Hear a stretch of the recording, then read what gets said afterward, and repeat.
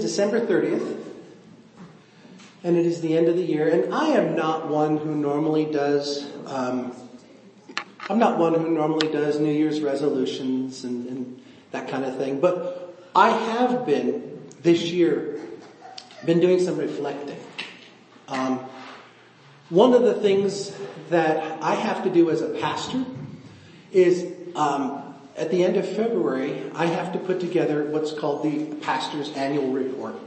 And it is statistics and blah, blah, blah, blah, blah. But I'm also asked to write up a one-page report that I then give orally at the district assembly. And they asked me to talk about something that was significant, but maybe a little bit out of the ordinary and a little bit special. It could be anything, but they're just asking an anecdote of some sort. Well, when you sit down at the end of February and try to review 12 months of happenings to come up with one instant, it's very difficult. So what I've done is a number of months ago, I bought just a little journal. It's a day-by-day journal. It doesn't have a lot of space for it, but it's just for me to just jot down at the end of each day, anything that might have happened that day that might have been significant, that eventually might end up in my annual report. And I was reflecting yesterday. This is the end of the year. How am I doing? What are things going on in my world? I got a nice little journal that's sitting there with maybe 7 to 10 entries in it, because I keep forgetting to write anything down, because it's not a habit yet. And so that has been a bust. Now, does that mean I'm going to stop? No, because it is something I have to do. So I just have to refocus, come up with a way to remind myself, to jog my memory, to pull that out on a regular basis and write down things. Then I was reflecting on the fact that in about a month, I'm supposed to be contacted, or sometime in the month of January, I'm supposed to be contacted by the cardiology clinic over at Porter Heart Center, because it's time for my annual checkup with the cardiologist. They called me back in December, but I wanted to see a specific doctor, and they said, well, his books are full until blah, blah, blah. And I said, well, I'll wait.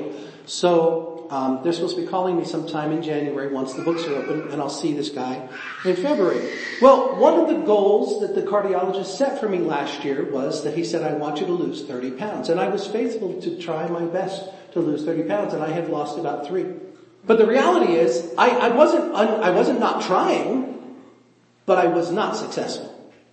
And so I am discouraged, but that doesn't mean I'm stopping and I'm going to give up. No, it just means I have to come up with a way that works better for me this year.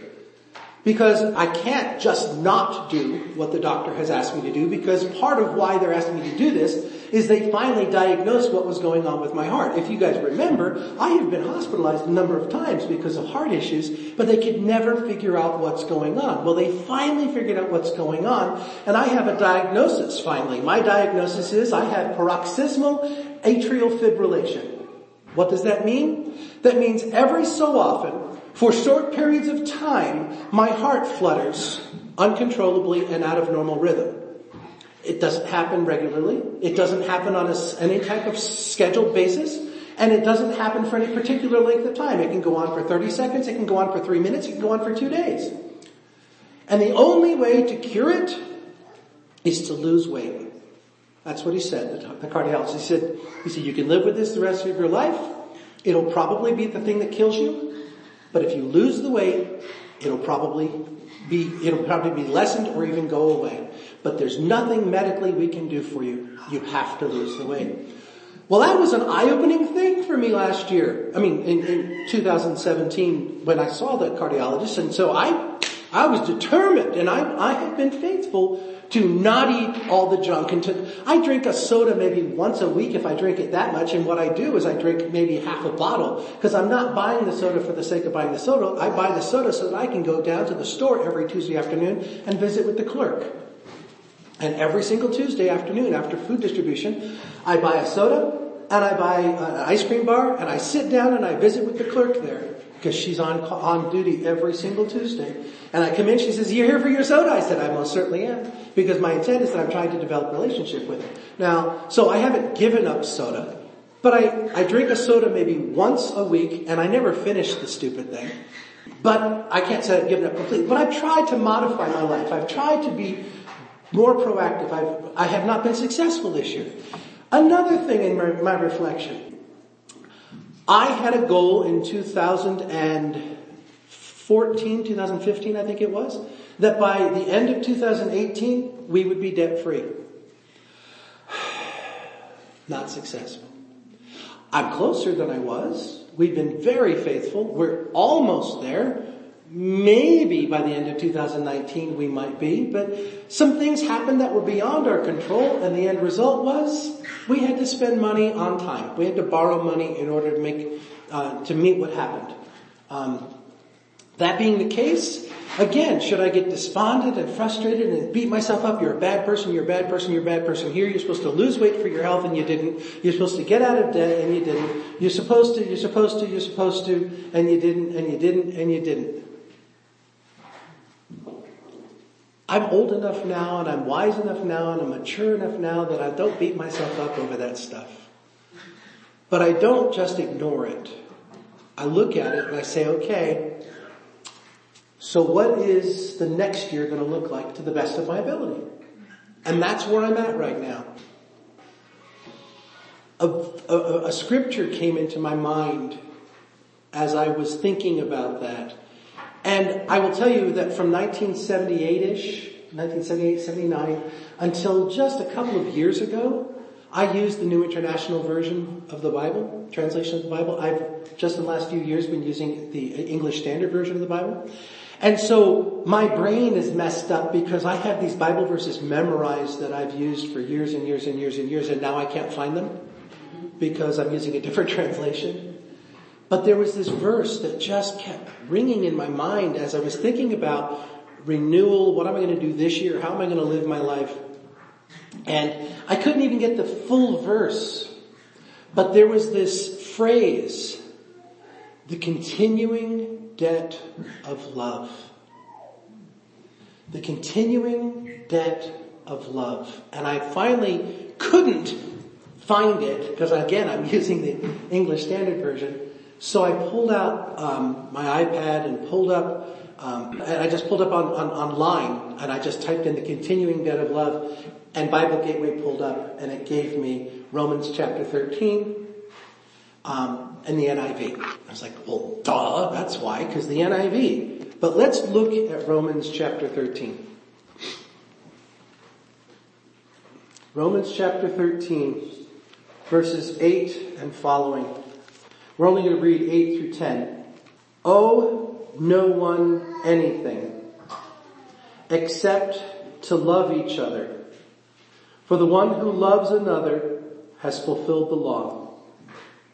For the commandments, you shall not commit adultery, you shall not murder, you shall not steal, you shall not covet, and any other commandment are summed up in this word: you shall love your neighbor as yourself.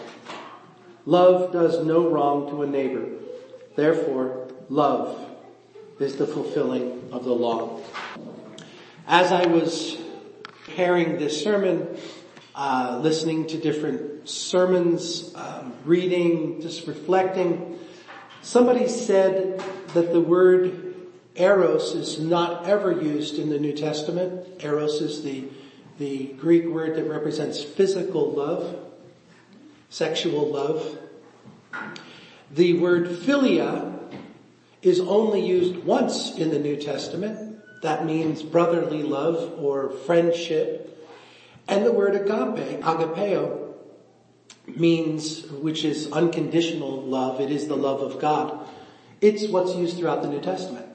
Well, I didn't believe that. I wanted to prove it for myself. So I pulled out my Strong's and I looked, and every word that we see, every time we see the word love here in chapter 13 verses 8 through 10, it is the word agape.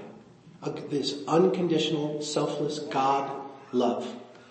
And as I reflected on does anybody have the New International Version handy and out that you could just read out? Go ahead and read verse 8. 13:8. Let no debt you may not stand, except the continuing debt to love one another. For whoever loves others has fulfilled the law. let no debt remain outstanding except the continual debt to love one another. That's a powerful statement. Keep your life in order. Don't allow yourself to be incarcerated, to be held captive. That's the word. Held captive to debt. Don't live a life where you're always having to pay interest on something. Don't live your life in that way. But at the same time, always live with an understanding that you have a continuing debt to love one another. Think about that for just a second.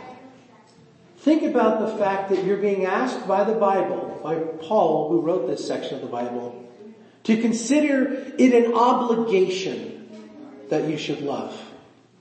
It's an ought to. If you look up the word ought, it's a sense of having to fulfill a contractual obligation, having to meet an expectation. And this idea of a continual debt means I can never get out from underneath it. Where did this come from? How do you have a never able to get out from under it debt, obligation to show love? To whom am I obligated? That leads us back to where we've been studying in 1 John. 1 John chapter 4 verses 7 through 11 is what we're going to be looking at this morning. 1 John chapter 4 verses 7 through 11. And before we go there, there is one other thing I wanted to walk back. I've wrestled with how I wanted to do this. Romans chapter 13 is actually a restatement, if you will.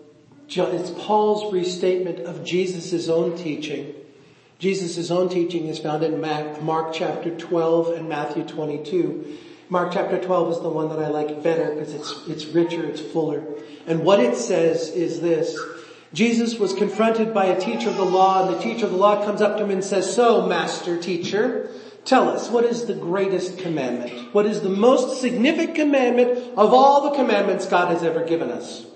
And Jesus quotes the Shema, which is out of Leviticus chapter 6, and it says, "Hear, O Israel, the Lord our God, the Lord is one.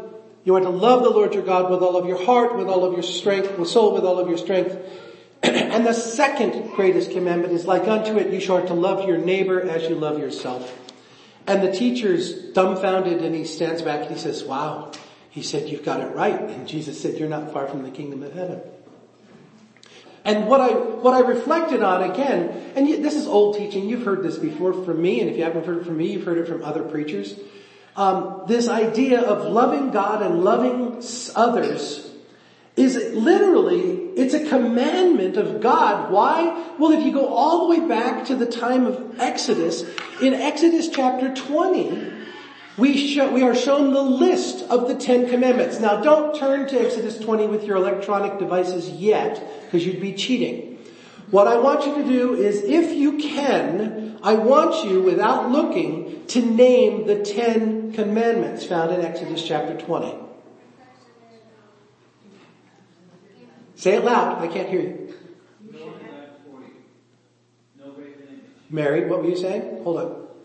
You should have no other God before me. Okay, no other God, no graven image. Don't take the Lord's name in vain. Keep the Sabbath, that's 4. Honor your father and mother, that's 5. Do not commit murder, but yes. I'm sorry? Do not steal.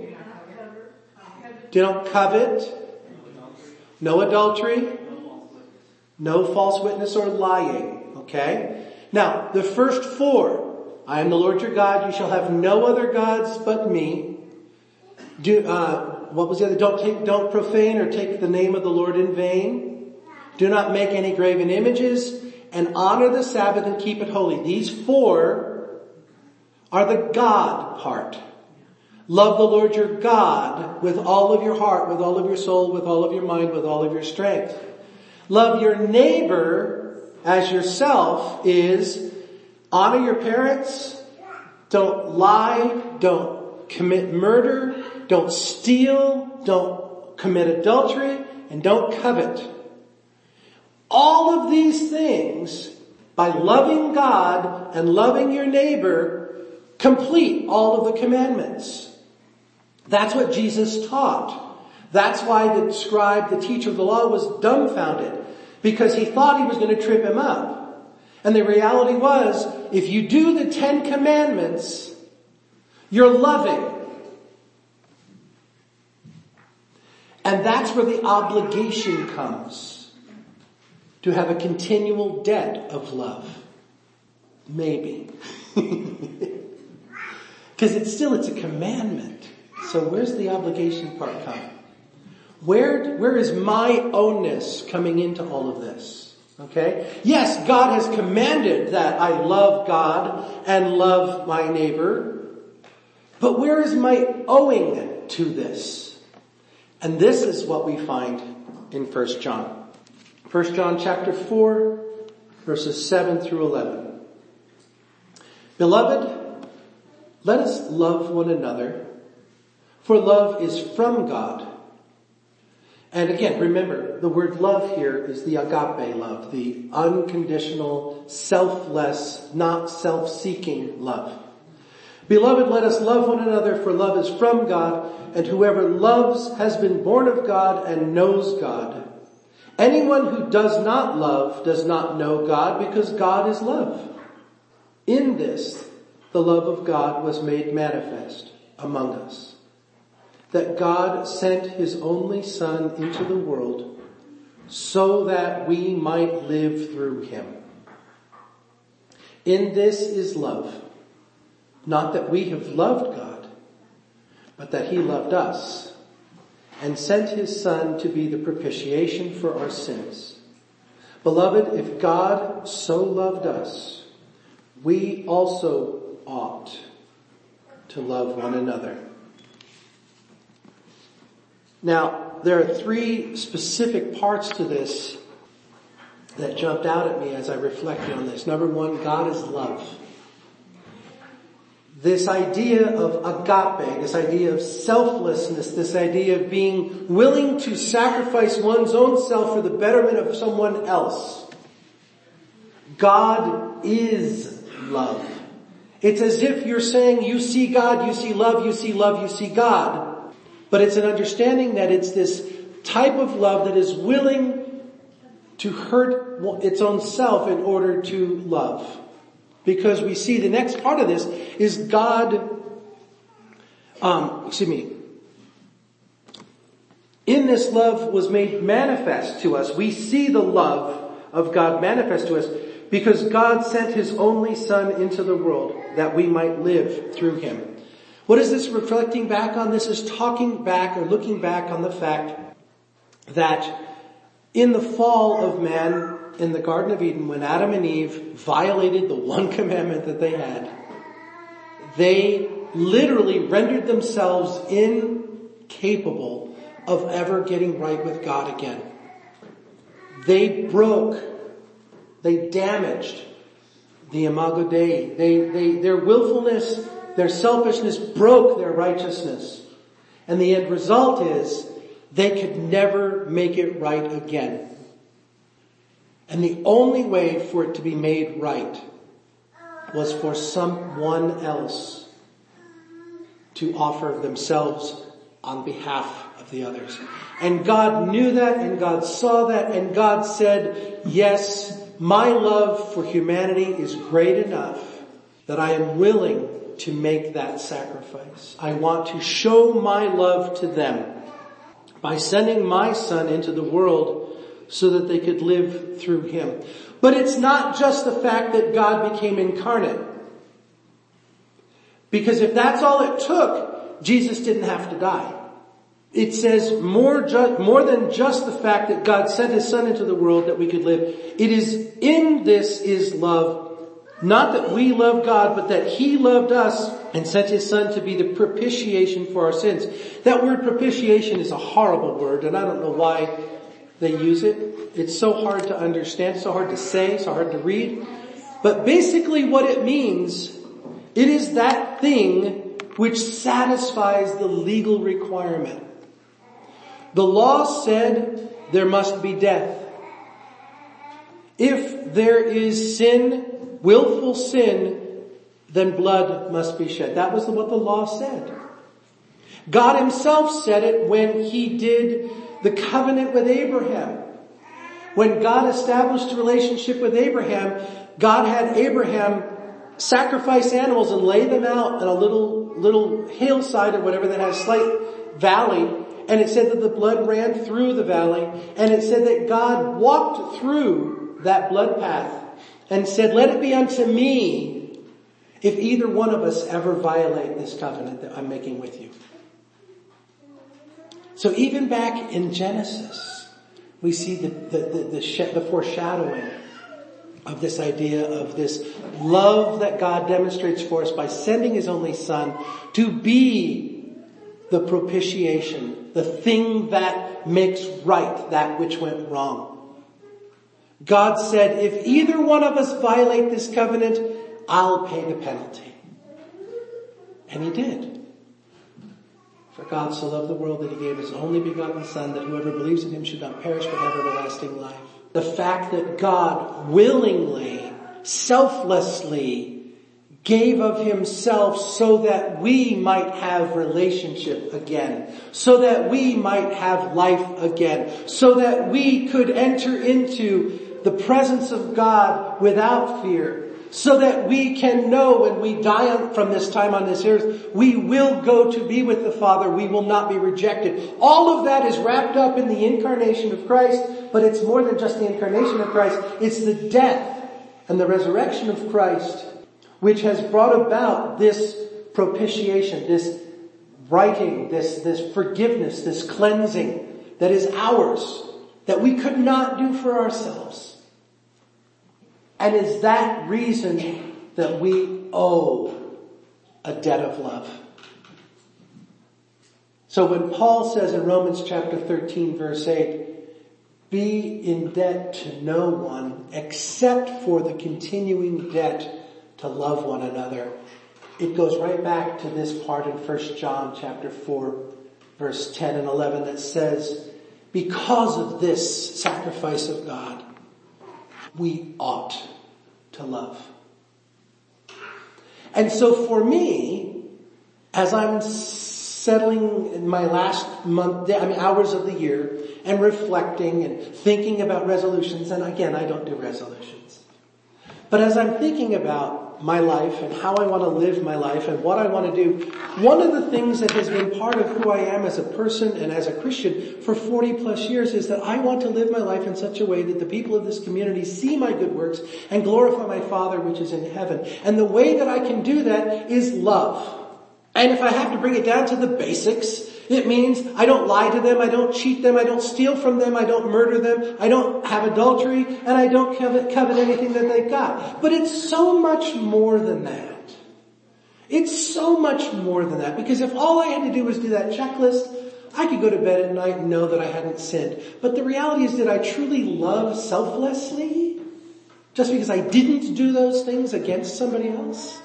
I truly think that it's more than just that. Selfless agape love, as demonstrated by my Father who gave his only begotten Son, is that I should be daily seeking ways to give of myself sacrificially to the people in my community, to my neighbors. And quite honestly, once a week going to the food bank and dropping it off at the community center and saying, I love my neighbors, ain't enough for me. It's just not. I don't have a plan yet. I don't. But for me, I feel this calling, this drawing, this wooing of God that I've got to get much, much more involved with showing love to the people of my community. Does that mean I drive up and down the road praying that God will give me somebody and I go stop at their house and say, how can I help you? I don't know. If that's what God asks me to do, I'll do it. Does that mean that I sit in the store and watch for people that are hurting? I don't know. But I know that I'm being called to something more than just feeding the hungry people of my community. I know that. There's a book that was written over 100 years ago, or right at 100 years ago. It's called In His Steps by Charles Sheldon. And it was a popular book back in the 80s and early 90s. And everyone wore their little rubber bracelets, said, "What would Jesus do?" Okay, that's where that came from. That book was written about 100 years ago, and the whole premise of the story is a pastor in a small community challenged all of the people in the community to say to themselves, what would Jesus do in this situation? How would Jesus act in this situation? How should I respond? And it was a transformational thing. If you ever have a chance, read the book. It's a great book. Unfortunately, it became a commercial and marketed thing in the 90s so that the Christian bookstores could have a nice display and sell little rubber bands that you wore on your bracelet. Wore as a bracelet. But as I have reflected over the last few days, that's where I'm at right now. What would Jesus do? Jesus would do selfless acts of love. Jesus would give beyond what would be expected. Jesus would be intentional. Jesus would never intentionally cause harm. Jesus would never beat up somebody. And I don't mean physically. But I have a tendency, I have the potential for cutting people deeply with my words. I have the ability, I've done it. I've had to be careful not to do it. So, as I'm reflecting and saying, how would I love in the way that Christ loved? If that's what I'm being called to do this year, how can I love in the way that Christ loved with an understanding that it is a debt that I have? It's not just me setting a resolution that I may or may not complete by the end of the year. This is an ongoing debt that I cannot get out of. Why? Because the price that was paid for my redemption was too great for me to ever be able to pay it back. But I have an onus, an ought to God Almighty, to love. So how? What do I do? And that's where the reflection has to come in. That's where I have to spend time in the Word of God. That's where I have to spend time listening to the Holy Spirit of God. That's where I have to be reflecting in my little daily journal, saying, did I show the love of Christ today? And if so, how? So that at the end of the year, or the end of the calendar church year, I will have the little anecdote that I need to share with the district and general superintendent, because I'll have lived it, number one, and number two, I'll have been intentional about recording it and paying attention to the fact that I'm doing it. Instead of trying to beat my brains up and what did I do this year? Was there anything this year that I did? I'll have so much to choose from. That'll be what's the time consuming thing. Now, translate that into your own life. Do you, right now, can you say, Pastor, I've been doing that for years. That's how I live my life. Or are you like me, being called to do way more than you've ever done? Are you being pushed by the Holy Spirit of God through the words that I'm speaking to know that the debt of love is so great that you could never repay it? But you have not been faithful to even try to repay it this year. And what needs to change? Let's pray.